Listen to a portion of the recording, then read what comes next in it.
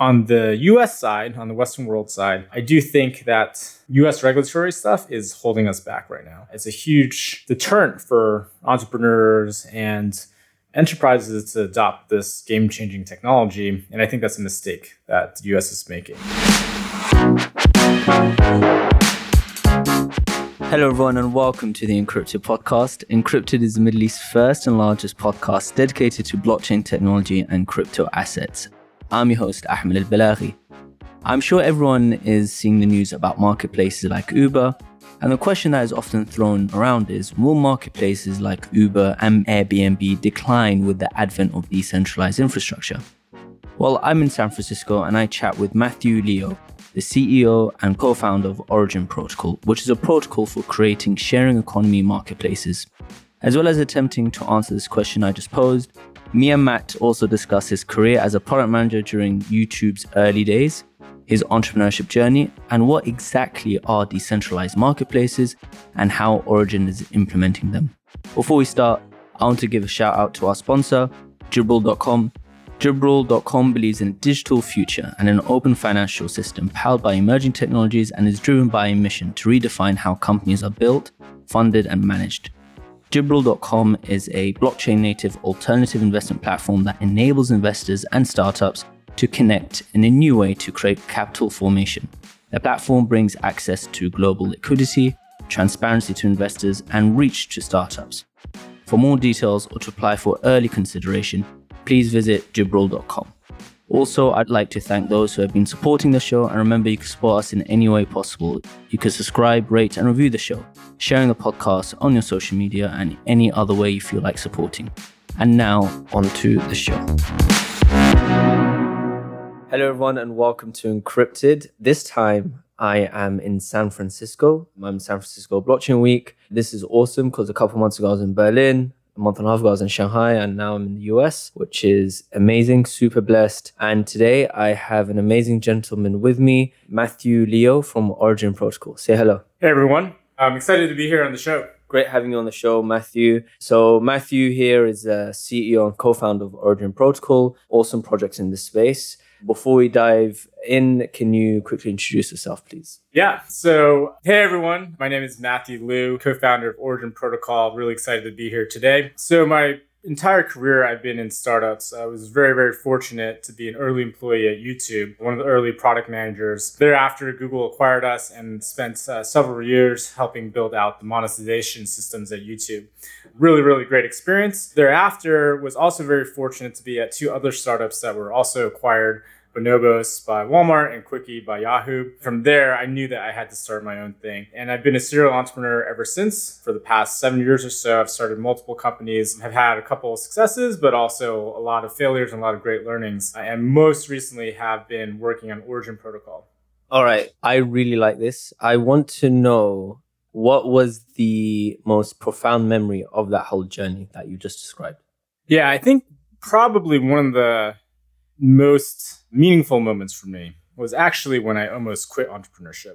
So a lot of times people on the outside see, what entrepreneurs like to project, which is, whatever successes that their companies are having. And most entrepreneurs, are taught to pitch themselves as well as their companies. But the reality is entrepreneurship is really, really hard. And there's a lot of ups, but there's also a lot of downs. Throughout my career as a serial entrepreneur, I've definitely faced several moments where things looked really bleak. I felt out of gas, and I really questioned whether I had what it took to keep going on. And right around early 2016, I had actually told myself that if we couldn't build something that was meaningful and started developing real traction, I was actually going to quit because I had been working with a co-founder for over 3 years at this point. We'd pivoted probably 7 or 8 different times. We weren't paying ourselves either. So I went over 3 years without a paycheck. And at this point, is really basically at the precipice, right? Like about to throw in the towel, but I gave myself just a little bit more time. And I'm not sure, if the universe was conspiring in my favor or not. But right when I was about to hit rock bottom, I was fortunate enough to start working with my current co-founder, Josh. And this is prior to Origin. We started working on a couple other projects. And when he started working with us, it was almost like we had some new blood, right? We had new enthusiasm, new ideas, and that change in the founder chemistry as well as how we're doing things, like just slight adjustments really just started changing the game. And so at this point, it was Josh, myself, and my previous co-founder, Jonathan. We just started hacking, right? And I remember I really thought that I was about to quit. I had started preparing my resume, started sending notes out to previous people I'd worked with to feel out the scene. But just as I was scraping bottom, I found this new well of energy and motivation and ambition and just like a desire to keep going that I really didn't think I had in me. So it was almost like I was at like 2% battery life. Mm-hmm.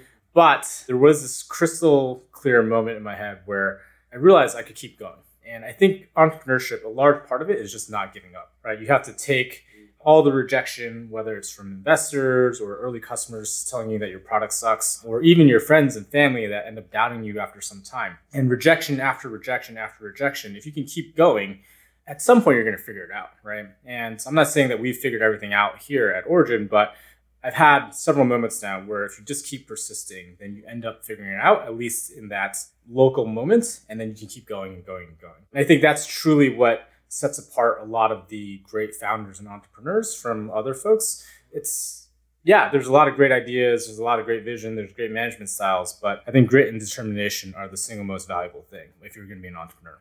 Interesting. And the idea behind, people, being at this 2% sort of battery left, how does someone know, or have you seen anyone where they've, said, okay, this is enough because it's truly enough? How do you know when to really draw the line?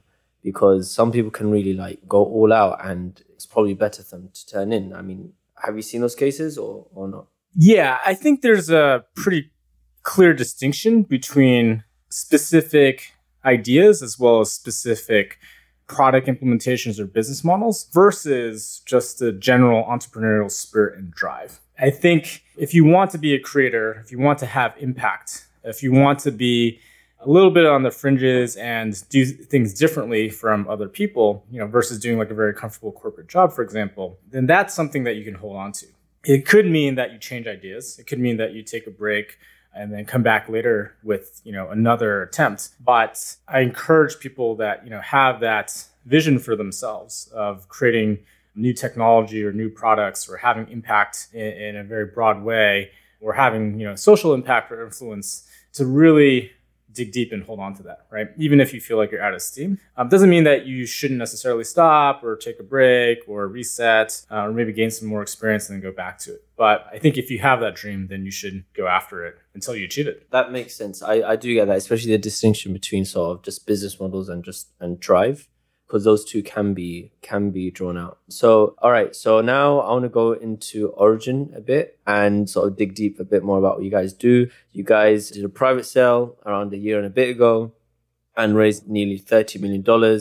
So really around this really big, idea that you want to implement. I could see sort of the blockchain platform for building decentralized marketplaces right here in front of me. What does that mean? Could you explain it for us? Yeah. So here at Origin, we want to build a platform that will enable many different types of decentralized marketplaces. And our mission is to enable what we call true peer-to-peer commerce.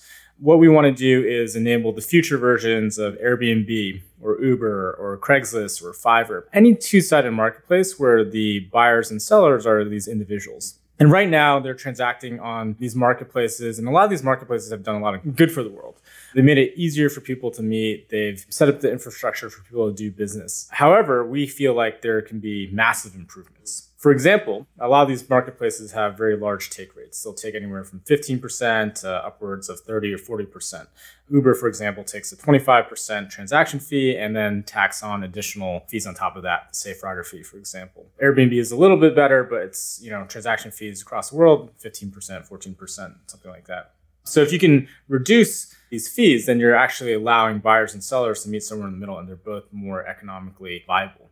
So that's one of the reasons we're doing what we're doing. Secondly, what we've seen with all these marketplace businesses is over time, they develop strong network effects. And that means the business is tenable and defensible, but it also means that they start acting like monopolies. And so recently we've seen a plethora of tech IPOs, right? We've seen Uber do it, Lyft do it, WeWork failed, but they tried to do it, and Airbnb is right on the horizon. And so when this happens, the venture capitalists, the founders, the early employees, they all usually become massively wealthy.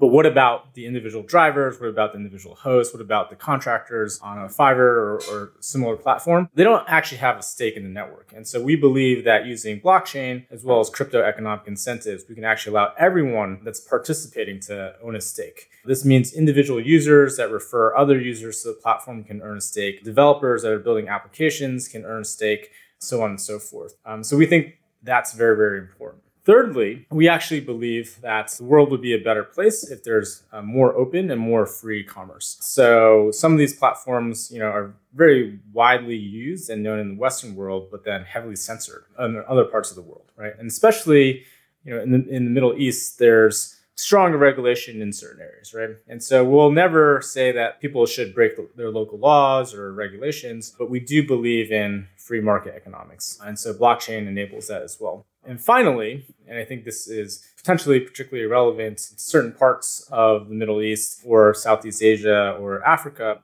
there are a lot of countries that actually have fairly unstable banking and financial systems. So almost 2 billion people in the world are unbanked. They don't have credit cards or Apple Pay like we do in the West. They don't have WeChat Pay or Alipay like they do in East Asia, for example. And so these people don't have the same opportunities, right? And we believe that with the advent of cryptocurrencies as a global permissionless transaction medium, as well as cheap Android phones that Google is pushing out worldwide, more and more people are going to be able to be online, and they're going to be able to meet each other and transfer value.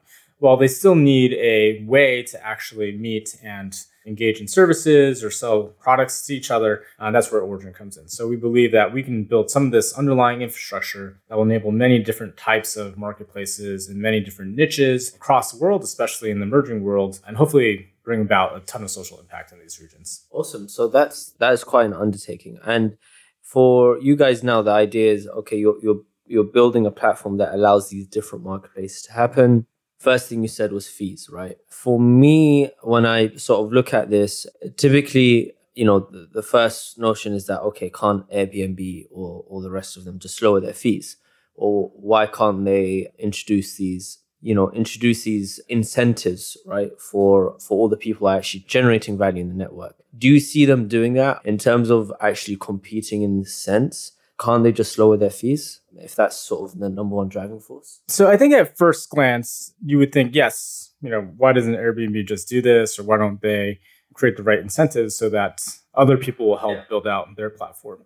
And I think the main issue is that fundamentally, at the heart of their DNA, it's not how the company is structured. And they really have no incentive to do this, right? So until we or someone else proves that this open, free model where people own a stake in the network is actually a better system, why would Airbnb do this, right? They want to keep churning out free cash flow in preparation for an IPO that can make all the stakeholders there, again, wildly wealthy. And so there's a bit of the innovator's dilemma, right? You're in the situation where things are working quite well as a status quo, and you don't really have the incentive to cannibalize yourself. From our perspective, we're starting fresh, right? We have nothing really to lose. And we believe that the end goal, although it may take years to actualize this, is going to be a better system for everyone involved. And so I think we'll tirelessly work on this mission, whereas Airbnb will continue down their trajectory. It's just the path of least resistance, and it's the path where I think the existing stakeholders can profit handsomely and also just continue developing their business. And we've seen this time and time again in previous industries of the past, right? Where, for example, Microsoft had this full set of desktop software, and people were like, well, why don't they just, move to the cloud, right? Well, it's because they have these sales forces generating, enterprise sales, and they have consumer software that hundreds of millions of people were using, and it was making a ton of money for them, right? And so they would not be able to change their business model very quickly and release free cloud products. But then you see Google Docs did that and started taking a big chunk of Microsoft's business because they plan to monetize indirectly, right? Not through Google Docs, but just getting more consumer usage using their platforms, whether it's Gmail or Google Search, et cetera. And so I think a similar analogy holds true in this case. All right, so can you talk to me a bit more about the incentives? So this is like what I find it actually exciting, just generally in crypto. How are you really incentivizing the people who are generating value in the network? And can you provide examples? Yeah, absolutely. So we've actually been experimenting quite a bit with this and have launched several products in this vein. So we launched Origin Rewards in April of this year. And the general idea is how can you make it easy for everyday users to earn a stake in the network and start contributing versus in other networks that we've seen, whether it's Bitcoin mining or Ethereum mining or EOS validators, it's highly, highly technical people, right, that are running these nodes or mining Bitcoin, for example. So what we did was, let's reduce the complexity quite a bit. What brings value to the network? Well, if I invite someone to use the platform, I'm actually creating value for the network. If I'm actually verifying my profile and being a verified user, then that also adds trust to the system. If I'm making purchases, that's also adding value to the network. So we came up with a huge list of different ways that people could earn rewards. And this is changing over time. And there are different campaigns that we run at different moments. But these are all very simple ways that everyday users can start earning a stake in the network. Of course, it can't just be everyday users because we're trying to build a very sophisticated system with developers and marketplace operators and enterprises. So a second thing that we've built is called Origin Commissions. And the idea here is that we want to incentivize application developers as well as future influencers and affiliates to promote listings on behalf of sellers. And so we've created a system that allows sellers to attach a commission in the form of Origin token, which is our currency, with their listing. Now, when an application developer then promotes this listing, or in the future, a blogger would potentially promote this, or any other type of affiliate can syndicate this across the entire web. Whenever a transaction actually completes, then whoever that affiliate is can actually collect the commission. And so think of it almost as like a CPA advertising, or just the traditional commission model that we've seen work very, very well in the Web 2.0 world.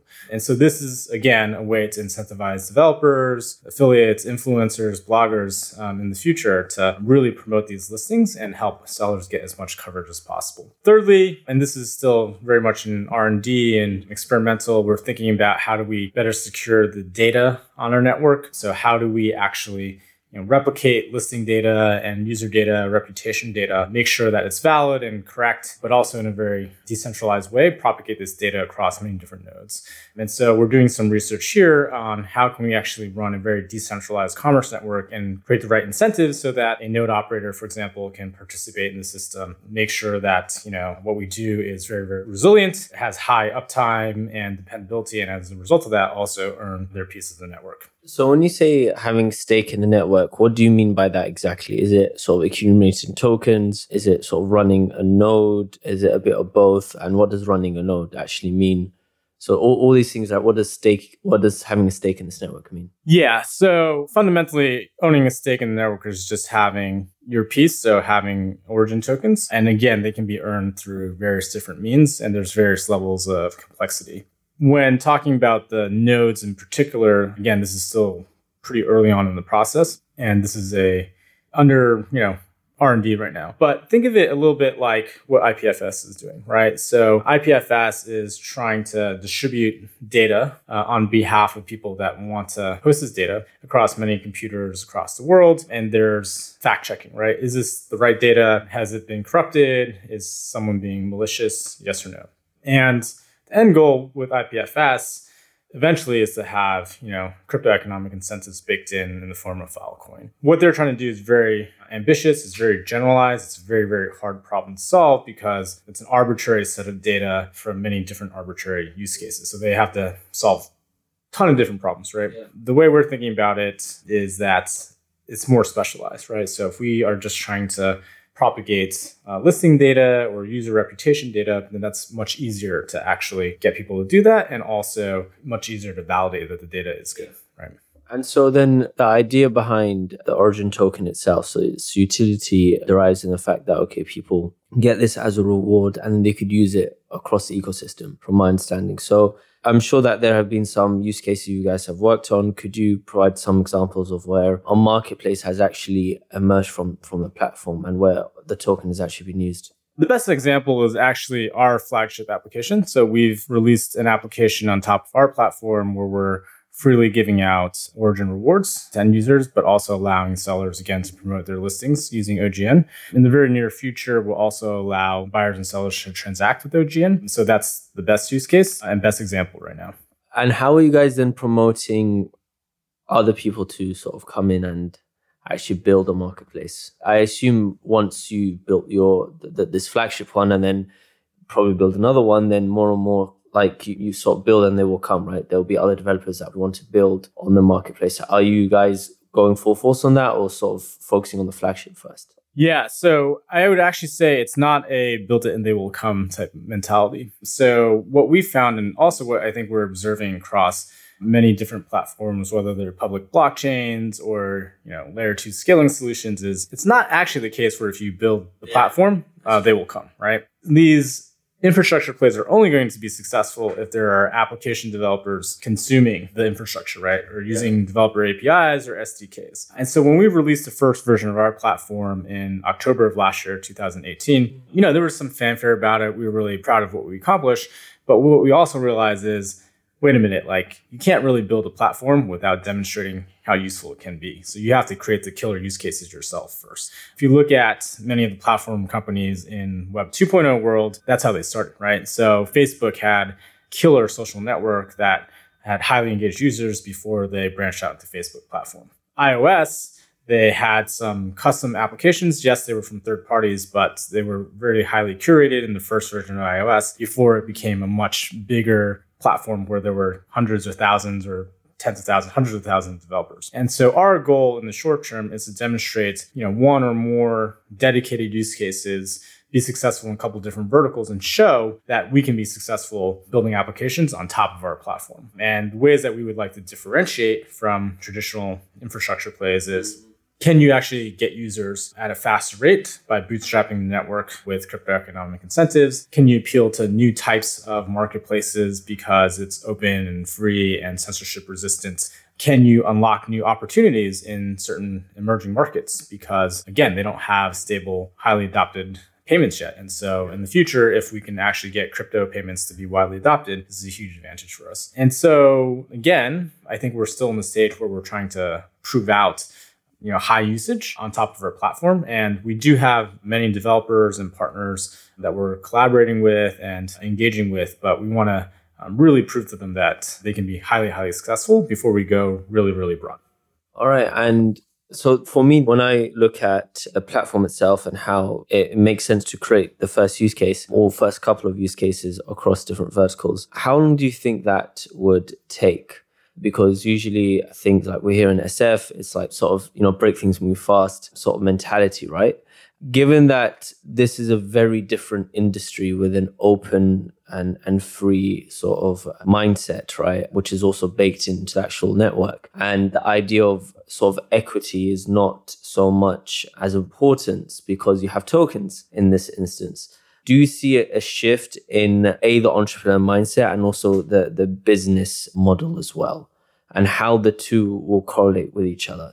Yeah, I would say that the way that we run Origin has several distinctions between previous companies that I've tried to build, but there are also some huge overlaps, right? So I think the difference is, you mentioned already, but I'll go into a little bit more detail. For one, all our code is open source. This is not how traditional startups usually operate to build equity value. But in this case, we want to be open source. We want to encourage people to build alongside us all over the world. And by the way, this also means that we have to take a much more distributed stance. Everything else that I've worked on is, hey, the team is in San Francisco and that's what it is, right? But here we've adopted a highly transparent culture. For example, all our meeting notes are out in the open. Our GitHub is free for anyone to review and or fork. And there's a huge emphasis on building a community around what you're doing.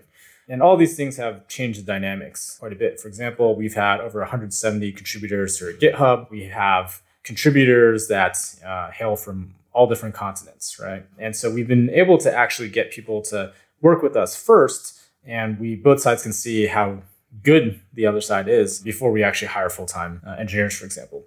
So this is how we've ended up with an engineering team that has, rockstar engineers from India, Slovenia, New Zealand. And this is not where we would normally be looking for talent. So I think this has been a huge surprise for us and a huge blessing. In terms of business model differences, you're absolutely right? So everything is focused on these crypto economic incentives, at least in the very short term. Now, what are the similarities? Well, for one, I actually think in the long term, there are actually some business models that are more traditional in nature. So we've seen examples in the past of open source software, whether it's Linux or MySQL, where the strength of the open source community and adoption of the open source software has then led to certain private companies that are able to monetize on top of those networks. So that's always an option for us or other companies that will hopefully be building on top of our platform, whether it's, enterprise services or guaranteeing certain SLAs, or in our case, building things very specific for marketplaces. Maybe they are arbitration services or insurance services that are a little bit more traditional in nature, but are necessary parts of the ecosystem we're building. But most importantly, I would say in terms of similarities, I still think the same ethos holds true, which is you have to operate very quickly as a startup. You have to validate or invalidate your ideas before they become too costly, both in terms of a time and monetary perspective. And ultimately, you have to build something that people want, right? All the theory around blockchain and decentralization being the next phase of the web, all this stuff is still theory, right? And so I think as a startup, we and other startups in the space really have to prove out the model. And until we can get mainstream users and developers to be using our platforms, then it doesn't really matter, right? It's just an echo chamber amongst the blockchain community. And so I think what we have to really remember is there's no point in being just a well-known or top blockchain startup, right? You want to be a impactful project for the rest of the world, right? And right now, the rest of the world doesn't really know blockchain, and it really shouldn't, right? If we're actually successful, then a lot of the technology is going to be under the hood, right? No one that's using a Web 2.0 app other than, people in the startup industry, developers really know, what APIs are or how Amazon Web Services works, right? Most consumers are just using these apps that they love because it helps them solve real problems. And so I think that's the next phase for blockchain, which is we have to solve a lot of real problems in many different use cases all across the world. And the people that we're solving the problems for, they shouldn't have to know what cryptocurrencies are or blockchain technology is. They should just be using delightful products that are easy to use that make their lives better on a day-to-day basis. Yeah, absolutely. I totally agree with that. And to pick up on one thing that you mentioned, which is emerging markets as well. Of course, trend in emerging markets is definitely giving something that they want, which is convenient because they always have to do things in a very inconvenient way compared to global standards. So if you were to, if you could choose one use case that you'd like to see that would be developed on Origin for the emerging markets, what would it be?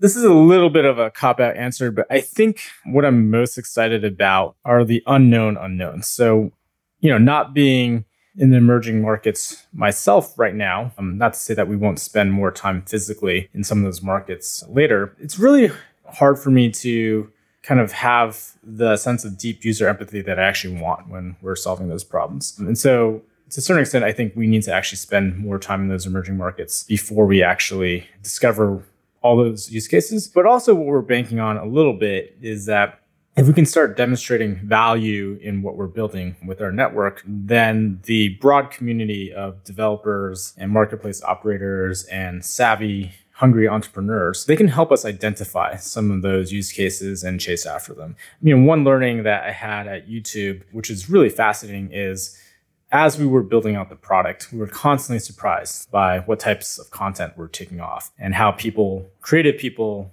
hungry people all over the world, and we're starting to use the platform in new ways, producing content on their own, figuring out how to monetize it, figuring out how to get brand sponsorships, really creating, user-generated content. And then, this is not exactly the same situation, but if we've done our jobs in a few years, we should be seeing use cases that you or I couldn't even imagine. And that's when we'll know that we've been successful in building something that a lot of developers and our marketplace operators and users want. And that's when things can be, truly, truly impactful. I think there's a tendency sometime as entrepreneurs, when you have a very strong vision and a set vision, that you imagine only one viewpoint of the world. But actually what the best entrepreneurs that I've observed have been able to do is they've been able to build things and then react very quickly to real market needs. So if you ask Mark Zuckerberg, there's videos of him when he first started Facebook, he had no idea the magnitude of impact that we would have, right? Same with Jeff Bezos, right? And so over time, I think the best entrepreneurs working on the right products will discover new opportunities in conjunction with their communities and users that are far greater and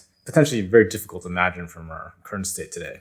All right, perfect. I like that. You're very cop out, so don't worry about that. So one of the last things I want to ask before I go into sort of fire on questions is, what is one of the most important things that you learned at YouTube that has sort of shaped what you're doing today? I think working with the best people, and specifically people that are driven by a mission and by the, desire to have impact. There's a very, very big difference when you're working with world-class, very high caliber people that are all aligned versus, when you're working with people that are just kind of, phoning it in, right? And I think there's a very unique culture and type of personality that thrives in that environment versus, hey, I'm at, this large corporation, or I've joined a startup just because I think it's about the IPO, right? And so I think my biggest lesson through the YouTube experience is you can accomplish a lot with very few people if you are working with the right people in the right market, tackling the right problems with the right product. And finding all that is the holy grail of entrepreneurship. And it's very, very hard to do. I think that's where the standard should be. And I think that's the standard that we're trying to hold ourselves to right now at Origin, which is really high caliber people working on important technical problems, but also important social issues. How do we actually have impact? How do we move very quickly? And I think we're in the right market. We have, a fairly compelling early product, but we still haven't found the breakout success that YouTube has found, right? And so I think we're still searching for that. But you have to have these certain prerequisites. And so I think that's a lesson that I will always hold dear as an entrepreneur for the rest of my career. And I think that, for other entrepreneurs out there, the people you work with, it's absolutely the most important thing. Awesome stuff. So before I ask this question, I think I might know the answer because you guys are already building on Ethereum. If Bitcoin and Ethereum was falling off a cliff, which one do you save and why? All right, so my answer here is probably different than what you would expect, despite the fact that Origin is building on top of Ethereum. So I think the impact that Bitcoin has on society right now and the mind share as well as the ability to drive all cryptocurrencies forward is still higher than Ethereum. And so I would definitely place my bets on Bitcoin just because it's actually found its killer use case already, right? Yeah. As a store of value, people are using it. And that use case alone, when you think about institutional funds getting in or offshore banking for ultra high net worth individuals to, yes, the more popular narratives of, hey, you can send cash across borders without permission. I think that's going to really drive the entire industry. And it's going to allow all the rest of us to have a better chance of building successful projects and companies. Now, we're built on Ethereum right now, but in actuality, we see that Ethereum is,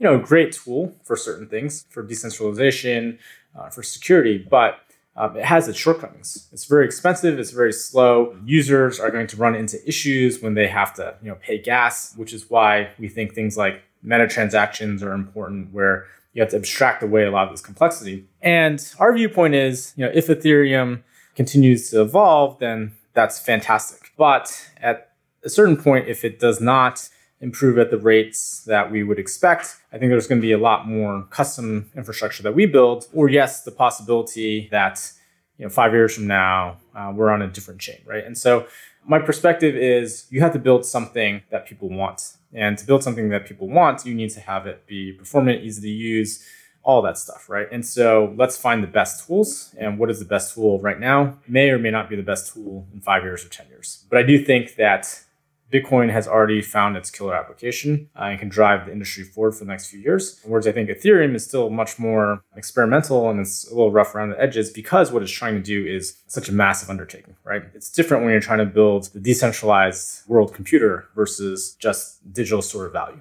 I think Bitcoin's undertaking is way bigger because it's a mindset shift. But no, that's interesting. So USA or China, who's going to win the digital race? This is a really good question. I think that the blockchain and cryptocurrency evolution is going to be a global phenomenon. And so I think everyone involved will win to a certain extent. Right now, I'm much more enthusiastic about the community aspects that Asia has to offer. And especially, last week's announcement in China, it seems like there's going to be more and more activity and more, even like government sponsorship of blockchain projects in China. And we also know that South Korea is a hotbed of activity. Now, there are some cons as well to Asia where it seems like there's a disproportionate amount of activity that's purely speculative versus building great technology or use cases or actually solving problems. So I think that's, the pros and cons of Asia. On the US side, on the Western world side, I do think that US regulatory stuff is holding us back right now. It's a huge deterrent for entrepreneurs and enterprises to adopt this game-changing technology. And I think that's a mistake that the US is making. It's a little bit strange considering how open and receptive the US has been about other technologies in the past. But I think this is going to be a major hurdle for us. That being said, I do think that San Francisco continues to have many of the best entrepreneurs and startups in the world. And there's a lot of really interesting technology being built here. From talking to Asian investors, community members, partners, there's still a lot of respect for the cream of the crop projects that are coming out of the United States. And so from Origin's perspective, we're going to try to take whatever arbitrage that we can, right? Because there's a hotbed of activity in Asia, we want to have a strong presence there. And we have full-time people in China and Korea right now. And I think a lot of potential real-world use cases may come out of Southeast Asia, for example. But we also want to leverage some of the assets that we have being a San Francisco company. So having world-class renowned investors from the traditional venture side, having best practices of how to build startups from Silicon Valley, having access to some of the best talent is, I think, very, very important. So in a way, we're trying to build this project across multiple regions of the world and take the best that each has to offer us. Awesome stuff. So for those who are still listening, Origin are throwing like an office party. So if you hear some music in the background, I guess they're just starting in a bit. So we don't want to hold Matthew back as well. Thank you so much for coming on and sharing what you guys are doing. It's really cool. And yeah, if somebody wanted to get in contact, how can they get in contact with you? Yeah. So if there's a, personal inquiry of some sorts, feel free to just email us at info@originprotocol.com and then call attention to me personally. And then I can review any type of inquiry you might have. If you're a developer that's interested in either working with us full time or as a potential partner, we encourage you to check out our GitHub. github.com/originprotocol. We also have a very active Discord channel, which is where we do all our collaborative work. So originprotocol.com/Discord. That's where you'll be able to directly interface with myself, our engineers, our product designer, as well as our community team. It's the best way to get involved with us if you're interested in working alongside us in some shape or fashion.